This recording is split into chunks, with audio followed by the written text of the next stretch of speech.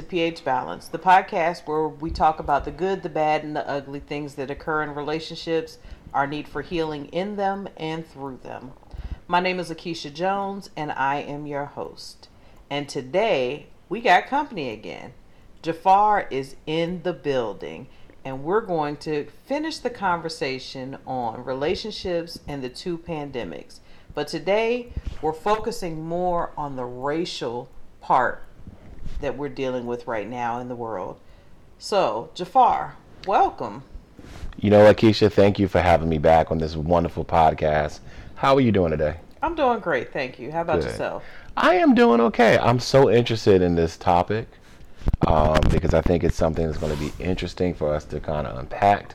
And hopefully through our discussion today, we'll be able to help some folks as they begin to unpack their own relationship needs. Absolutely. And listen, y'all, if y'all tune in to different podcasts, I want you to check out Responsibly Reckless. This podcast, the discussion on Black lives versus white lives, is one you just don't want to miss. I'm telling you. And this topic today kind of coincides. So if you like what you hear today, or even if you don't, go on over to Responsibly Reckless and check it out, because Jafar is kicking some real knowledge for you. Thank you, Keisha. So listen, today, relationships and the two pandemics. Last time we talked about COVID-19, how it has impacted different relationships and things of that nature. But today I want to talk about the racial issues that we're dealing with, the police brutality, the Black lives being killed by white vigilantes, and things of that nature. But I don't really want to go too much into the conversation about those things. I want to go into the conversation on how relationships that you may have as a principal, as a father, may be affected, or even as you're seeing as a father with some of your children and their peers, that you may be seeing or hearing about the change in the dynamics of the relationships because there's a difference in opinion of the Black Lives Matter versus All Lives Matter. So before we get into that, I just want to point this out because I want to make sure that it's clear. When we say Black Lives Matter, it is not for the intention of saying that any other life does not matter. We're definitely not saying that other lives are not valuable. What we're saying is that other lives are not having to be concerned about being shot dead when being pulled over for a routine traffic stop. They don't have to worry about their, knocking on a door to ask for help because they've been in a car accident. They don't have to worry about walking to the store to go get some Skittles and their life being taken. Black people, males and females, adults and children, are having to be concerned about our lives because of the fact that there are just unfortunately some individuals that just do not respect our life. Our life does not appear to be important, but I am here to dispel the myth. Our life matters. Black lives matter. All lives do matter, but from the rooftops, I'm shouting, Black lives matter because it is our lives that are being taken unnecessarily.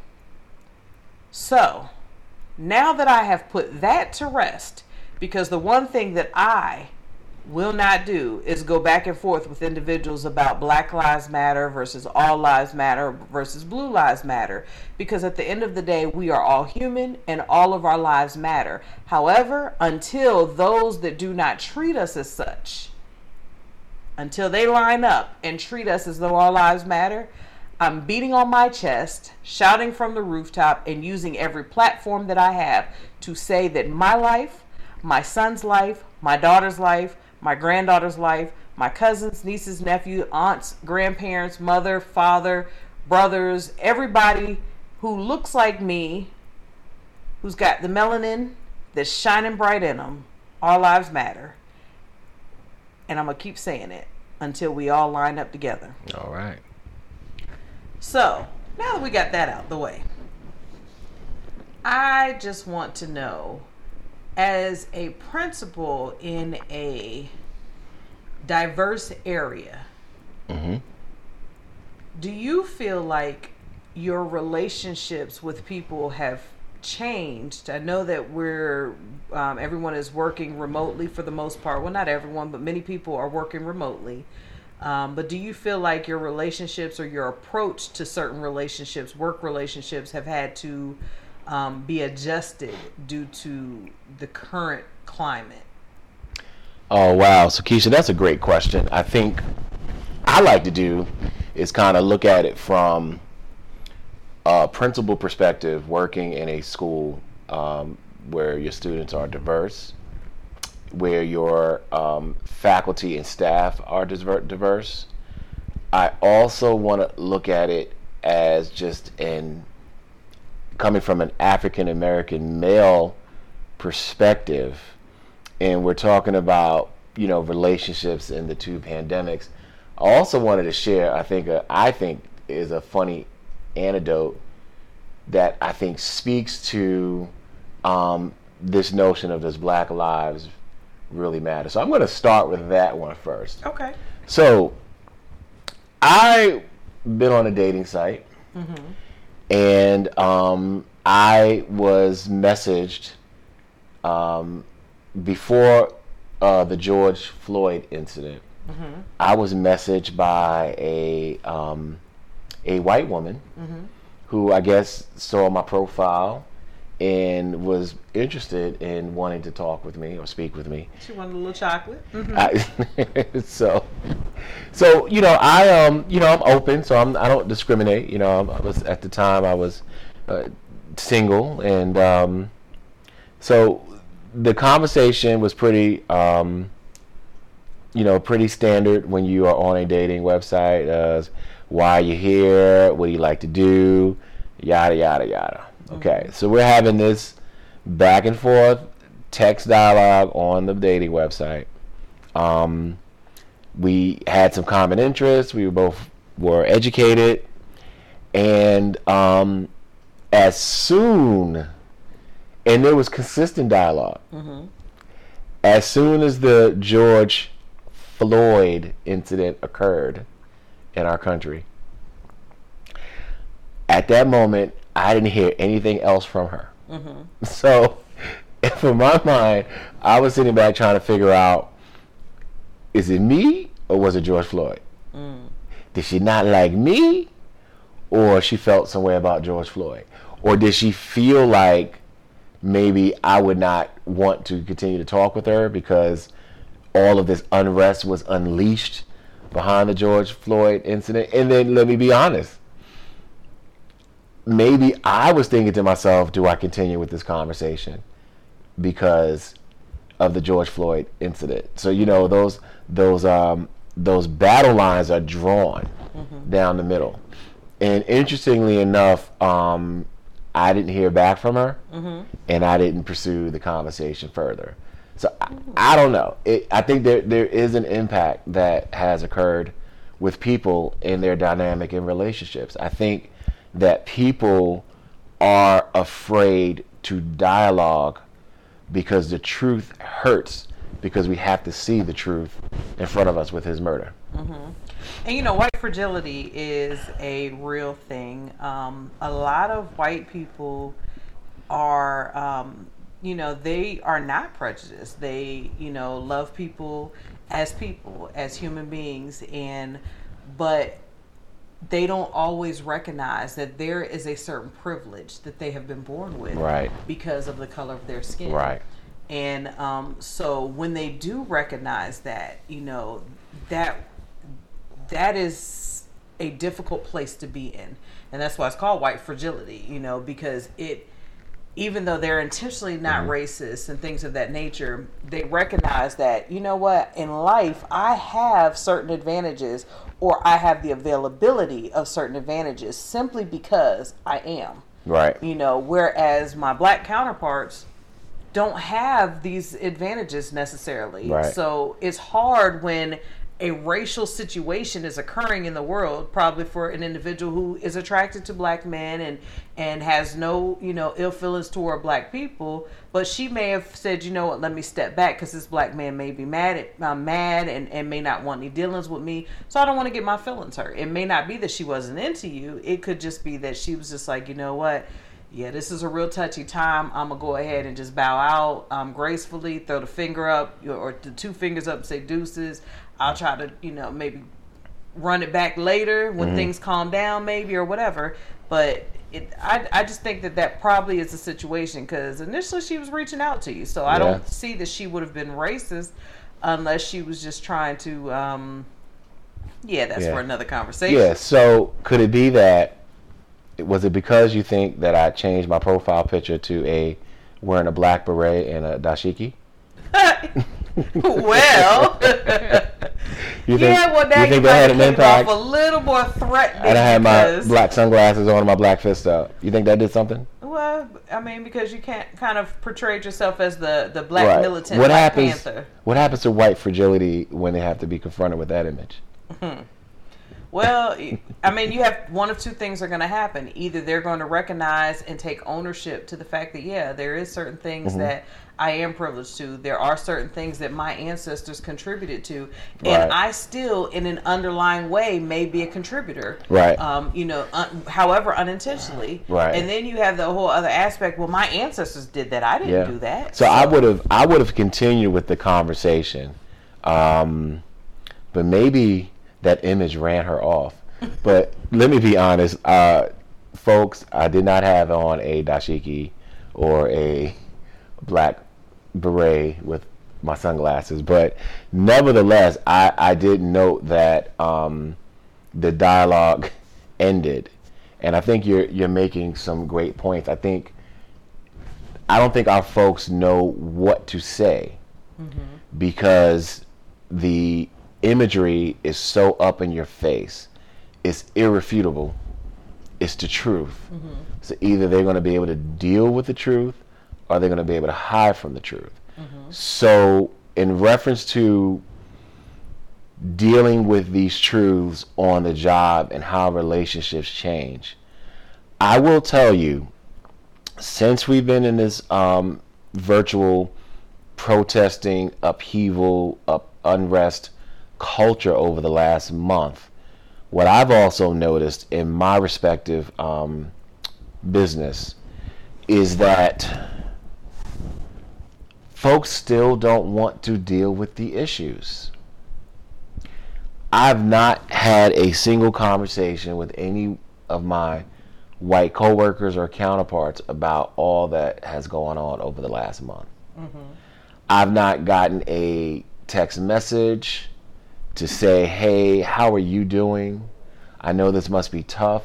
And not to say that we need some level of sympathy, but I think as Americans, this is an American issue. It's not just a black issue or a white issue. It's an American issue.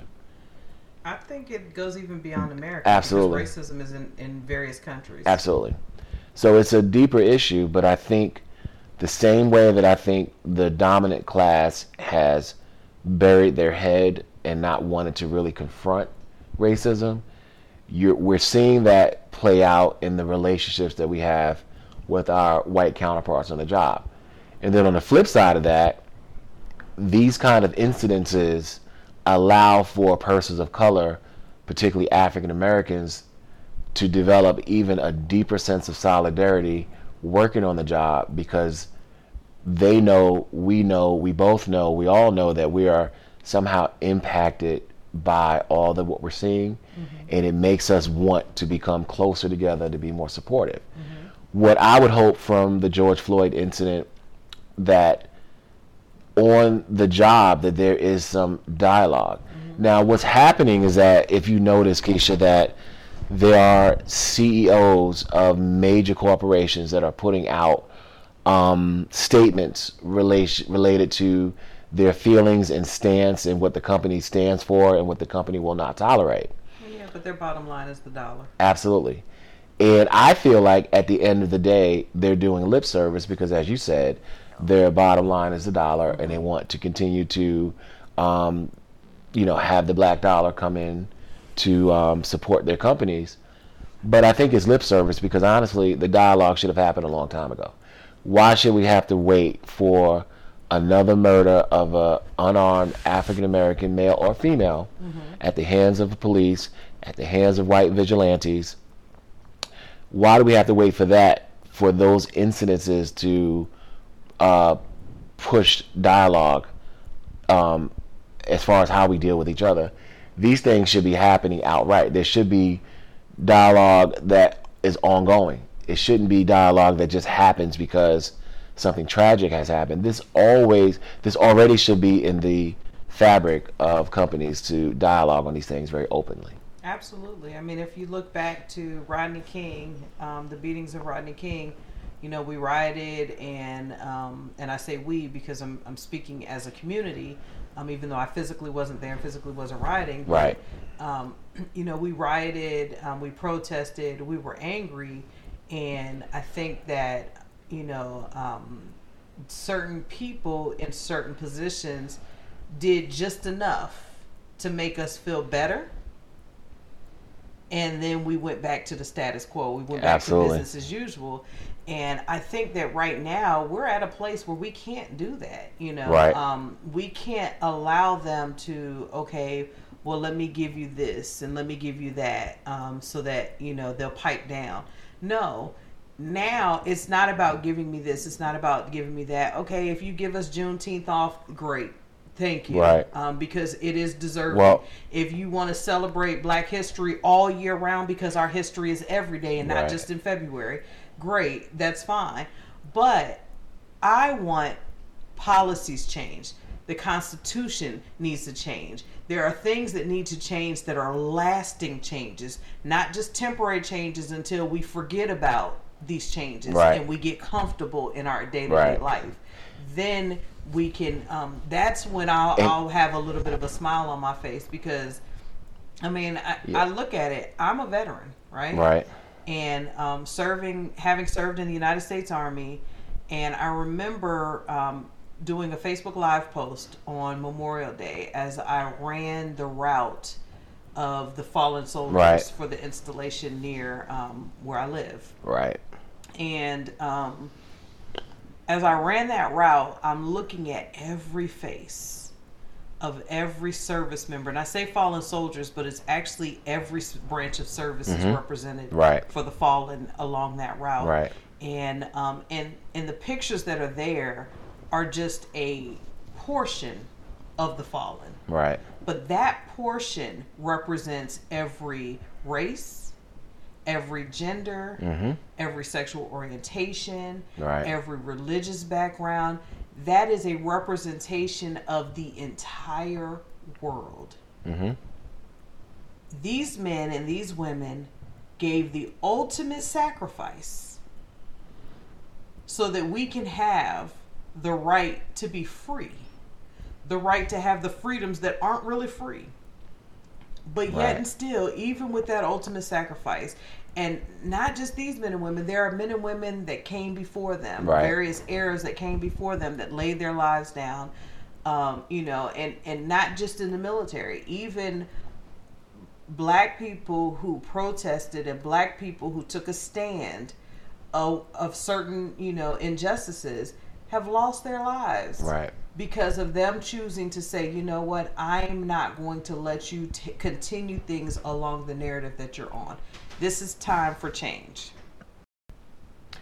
And I agree, it's time for change, but this is not the time to placate African Americans. I think what we're seeing is that there's these gestures that I think are empty because it lacks the full authentic desire to have dialogue. Case in point, since the George Floyd murder, since the uprisings,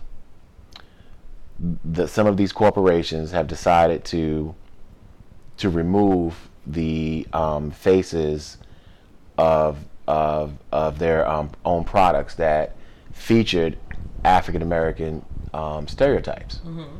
So, for instance, right now we lost Aunt Jemima. She's no longer on the pancake box.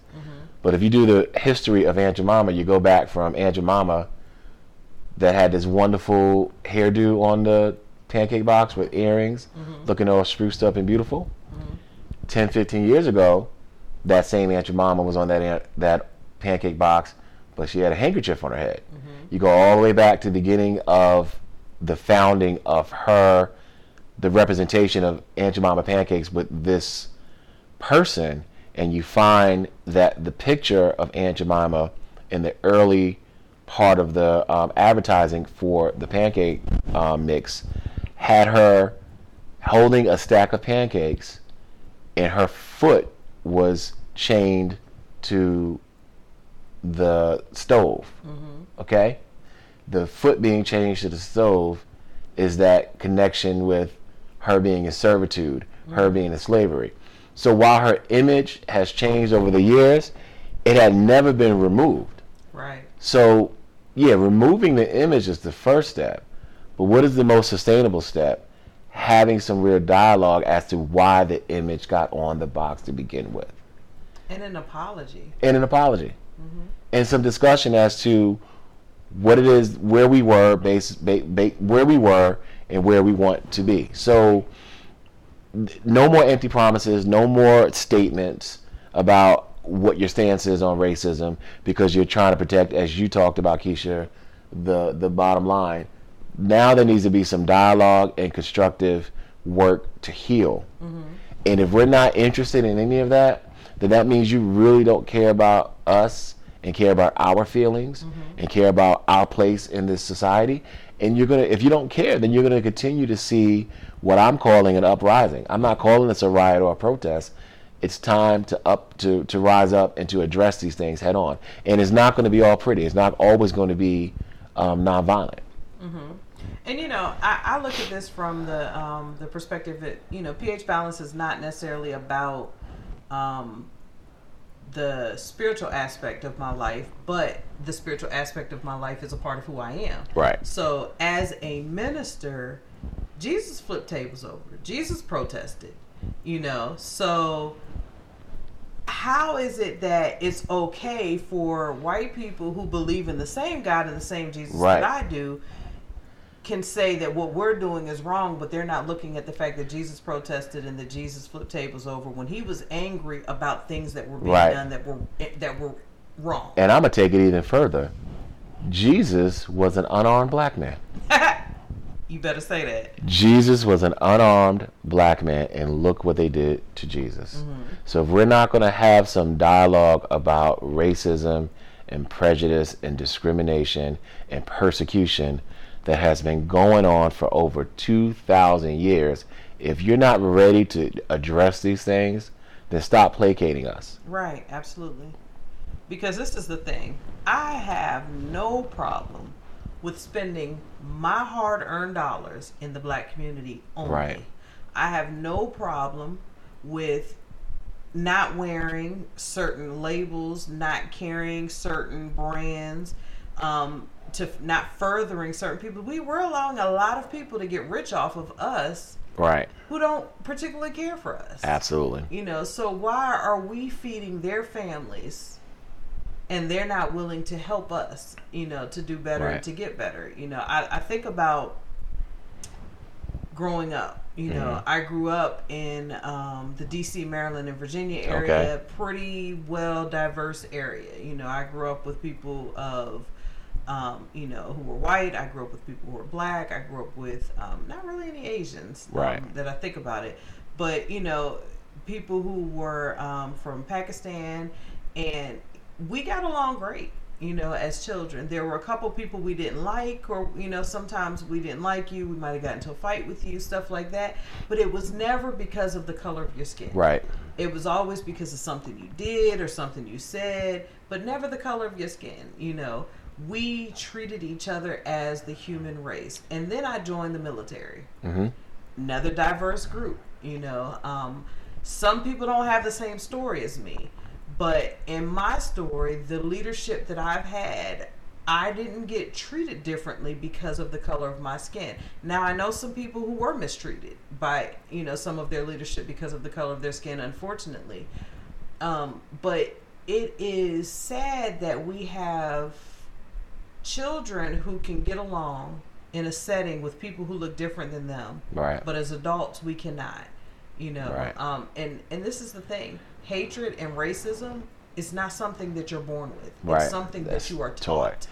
You know, there's the irony of what you're talking about. So you grew up in the DMV area, and you're saying, and the DMV area for our listeners is DC, Maryland, Virginia, which is all south of the Mason-Dixon line. You and I are in the same age group, I believe.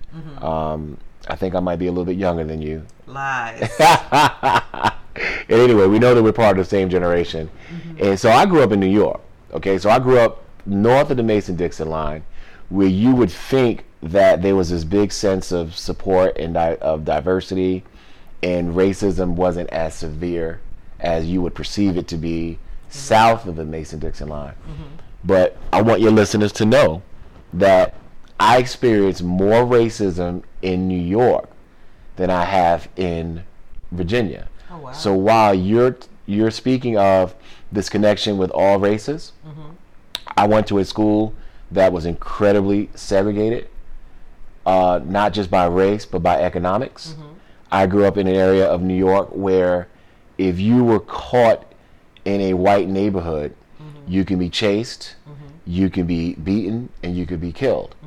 So while we're talking about George Floyd, while we're talking about Sandra Bland, while we're talking about Eric Garner, when I was a kid, and we're talking about in the early to mid 1980s, I had names like Eleanor Bumpers, who was killed as a woman coming out of an apartment, gunned down by the New York City police. Wow. A gentleman by the name of Michael Griffin, who was killed because he was spraying graffiti on the subways, and he was killed, gunned down by the police. Michael Stewart, who was an African American teenager who was in a section of Queens called Howard Beach. His car broke down. He went for some help, he and his friends, and the white folks chased him out of the neighborhood, and he ran across this parkway, or this highway we have in New York called the Belt Parkway, and he was struck and killed by a vehicle because he was running for his life. Wow. Another gentleman, my last gentleman, the gentleman by the name of Yusef Hawkins, in 1989, he and I were the same age. We were both teenagers. He was in a section of Brooklyn called Bensonhurst, and he was looking to purchase a vehicle that he saw in the newspaper. And he was in the wrong neighborhood. They chased him out of the neighborhood. They ultimately beat him to death. Wow. Okay? This is all happening in the 1980s in New York. Uh-huh. So I'm well versed with this idea of, and also all of these folks that were killed all had to be suspects in their own murder. Yes. And ultimately, those folks who committed these crimes, many of them got off. Many of them were acquitted. Of course. So we have to have some real dialogue, and we have to be honest with ourselves about what's happening in our society. And I think companies, corporations, whether you're profit or nonprofit, should have the courage to address these things head on and ensure that there is real dialogue. Because again, I'll go back to my first point, that I'm a principal. I'm working with other administrators, I'm working with other teachers, and so far, none of us has had any dialogue about what has happened over the last month. And you probably won't, you know. Right. So, like, in listening to what you're saying, like in the military, we had to learn what's called consideration of others training. And in that training, we were to consider the person. You know, we weren't to treat people based on the color of their skin. We weren't to be racist. We weren't to be sexist, nothing, or classist. You know, and even though it happened, you know, racism occurred, sexism and classism occurred in the military, but for the most part, we were taught not to, right? So, of course, that it bothers me to see that some organizations have been teaching this for quite some time, and some haven't. But then kind of going back to what you said, you know, this is not new. Right. What we're dealing with and what we're experiencing is not new. It's just being filmed. Exactly. And and if our listeners go and listen to Responsibly Reckless, they'll hear you talk about how this occurred in with Emmett Till. Right. So think all those years ago. Now we just have technology, right, and social media to put it out to the public at large to see what is going on, so that it's not just a small community that's in outrage. It is the entire world that is in outrage. And now it's not just limited to, and it's not new for us to have white allies either. Right. Because, if we think about Martin Luther King and the Selma, right? There were white allies. There were white allies who lost their lives that came and stood with them, with the black community to march, in Selma and lost their lives as a result of that. Absolutely. But then I think about, even with talking about like relationships as a parent, our relationships with our children has to shift because, and I'm kind of guilty of it, because growing up, I didn't have certain experiences. I got followed in the store. I had been called the N-word or a nigger. For those of you who don't know what the N-word is. But, and stuff like that, I've had those experiences.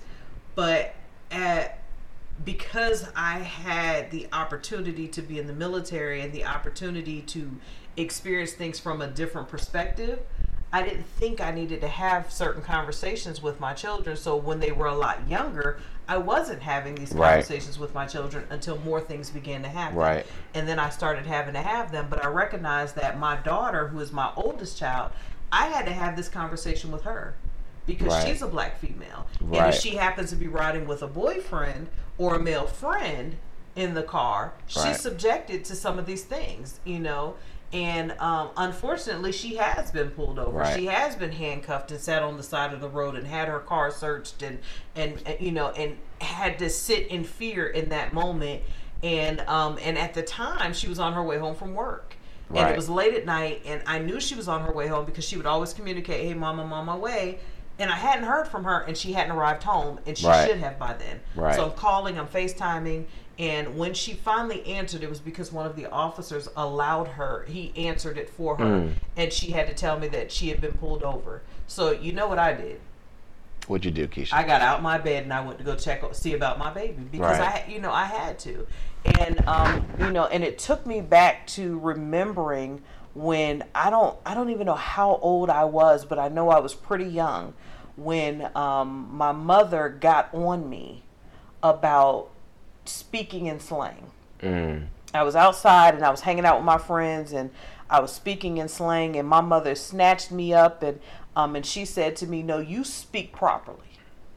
You speak properly. You learn proper English. You speak proper English. You have a choice to utilize proper English, and you speak properly." So I got teased as speaking like a white girl growing up. But in addition to that, in that conversation, she instilled in me that I had 3 strikes against me, which is why I had to speak in such a way. But we had to go back to something you just said. You said speaking like a white girl. Why do we equate speaking proper as speaking white? Because the flip side of that is, so then fast forward to when one becomes an adult, like me, first full-time job, working with children, a white teacher came up to me and said to me, "Oh, Jafar, you speak so well. You are so articulate. You speak so well. Where are you from?" So I'm an African American male, and the fact that I'm being noted for speaking so well, and all I was doing, Keisha, is speaking the King's English. Exactly. And you know what? And that's the thing, like growing up, that's what I was told. You speak like a white girl, you speak like a white girl. But it wasn't that I spoke like a white girl. It was that I'm speaking the King's English. I'm enunciating my words the proper way. Might be a little twang here or there. But, and sometimes I don't say the full word. I might say instead of them, or things of that nature. I'm going to sometimes speak in slang, but I know how to speak proper dialogue. I know how to articulate effectively. But that doesn't make me white, and it doesn't make me speak as I'm white. But the stereotype is that and that is the narrative that many people have put out there, and we're guilty of it as Black people. We're guilty of it as saying it. We're even guilty of kind of coming for each other because, oh, you think you better than me because you light skinned, and a lot of that has to do with, it goes way back to ancestors, and that would be a whole topic and show onto itself. Yes. But anyways, going back to that conversation with my mother when she yoked me up that day, is my mother had to remind me that I was born with 3 strikes against me. I'm a female, I'm Black, and I'm a Black female. And that's something that stuck with me. And in everything that I do, education-wise, every job that I do, I always give 100+%. Right. Because of the fact that it was instilled in me that because of the color of my skin, my hard work, my dedication, and my efforts are not necessarily going to be recognized the same as my white counterparts work. Right. They may not do as much or work as hard, but they're going to get the recognition that I'm not going to get for working harder and doing more. Absolutely. You know, and so my mother instilled that in me, to instill good work ethic, not for it to be a negative thing, but she was telling me that you have to give your best in all that you do. And there's nothing wrong with telling your child that, because I think every parent should be teaching their child to give their best. But as Black people, we have been put in position to where we have to teach our child to act a certain way and be a certain way in certain situations. Right. But we so have we have to be like a chameleon. Right. But we all, chameleon, code switching. But we're doing that to placate white folks, and we're doing that for white acceptance, because we are pandering to white privilege. And I think we have to have those honest dialogues about all of those things. And I think if George Floyd's murder doesn't do anything, it needs to force the dialogue, because if you look at the children, the babies that are out protesting, because the protesting is really coming from the babies who are in their teens and in their 20s. Absolutely. And it's extremely diverse. So we have a diverse group of folks who are saying, we no longer want to function this way. So we have to listen to them so that they can in turn be armed to usher in a new way of thinking, a new ideology, because the way of thinking, the old way of thinking, is slowly turning, and it's slowly going away. And that is the old way of thinking on not just white folks' part, but on African American parts as well. Is that I think folks are understanding that we have to look at this thing entirely different, and we have to have the dialogue. And that's what I love about your show, pH Balance, and what we're trying to do on Responsibly Reckless, is that we're pushing the envelope to have the dialogue so that we can continue to speak in a new reality and change the narrative of what's been happening in our society. Yeah, I agree. You know, when I was watching the BET Awards, one of the statements, and I can't remember who said it right now, I'm drawing a blank on that, but the statement was, when you go back to work, don't change the way that you talk. Don't change the way that you act. So we have to stop code switching. We have to be ourselves. I don't have to go to work and put on my quote unquote white voice. Absolutely. You know, so we have to, because the responsibility is not just with white people. We have a responsibility as a Black community too. We have to walk in our authenticity. Right. And not be apologetic for it. Right. We should be unapologetic in being authentically ourselves, because what happens is that we as Black people have generationally learned to put on masks to fit into the particular situations that we need to fit into, which is known, as you stated earlier, was code switching. Right. We no longer need to operate in that. And the one thing that I love that you pointed out is that we have a new young generation that is out here saying, yo, this is not healthy. We can't do this. We're not doing this. They have said that the way that we as the world has been operating is toxic, and they're tired of the toxicity, and they're not going to continue that generational curse of toxicity into the future. And that is why I say that we must give our young people a voice and a platform to utilize their voice. We need to hear what they're saying. Right. You know, we spend so much time saying a child should be seen and not heard, but we need to hear our babes because they're seeing some things and they're saying some things that we need to be listening to. Right. And they're saying and seeing things that make sense. Right. And when we give them that platform and when we give them that voice, we recognize that they're not just our future. We're quick to say the children are our future. They're not just our future. Right. They are our right now. Absolutely. And we need to allow them to walk in their right now. Great point. And I just think that the way that this conversation continues is that we all must find a way to get involved. Absolutely. There are various ways to get involved. If protesting and walking and marching the streets is not your way or not what you're available to do, that's fine. Right. Find ways to get involved. Are you registered to vote? If you're not, you should be. Right. Are you getting others registered to vote? Do you know some people who have been in the criminal justice system that don't know that their rights to vote is not, they don't lose that right to vote forever. Right. So help them with the restoration of their voting. Right. And don't just vote for the presidential elections. Vote for every election, local elections, primary elections. We have to vote for every last one of the elections because who you put in place at the local level is important because they are our voice as the community on the higher levels. Right. So we must make sure we are voting. And this is the thing. I want you all to understand this. Our relationships may change. You may be on Facebook and you may say some things and someone who you thought was a friend or was a Facebook friend, you may have thought that they were cool people because they're a different race. Sometimes people say things or they ask questions not because they're trying to be racist or because they're trying to be problematic, but some of those people are saying things and asking questions simply because of the fact that they just don't know. And they're trying to gain understanding. So we have to get out of our emotions and begin to have the conversation from a non-emotional standpoint. Let's bring the conversation in with facts. Let's address facts, allow people to process those facts, and then go forward from there. If they want to remain in the same position that they're in, that's their business. Leave them where they are, keep it moving, move on to the next person and give them that information. But do not feel like you have to eliminate relationships because people are asking questions.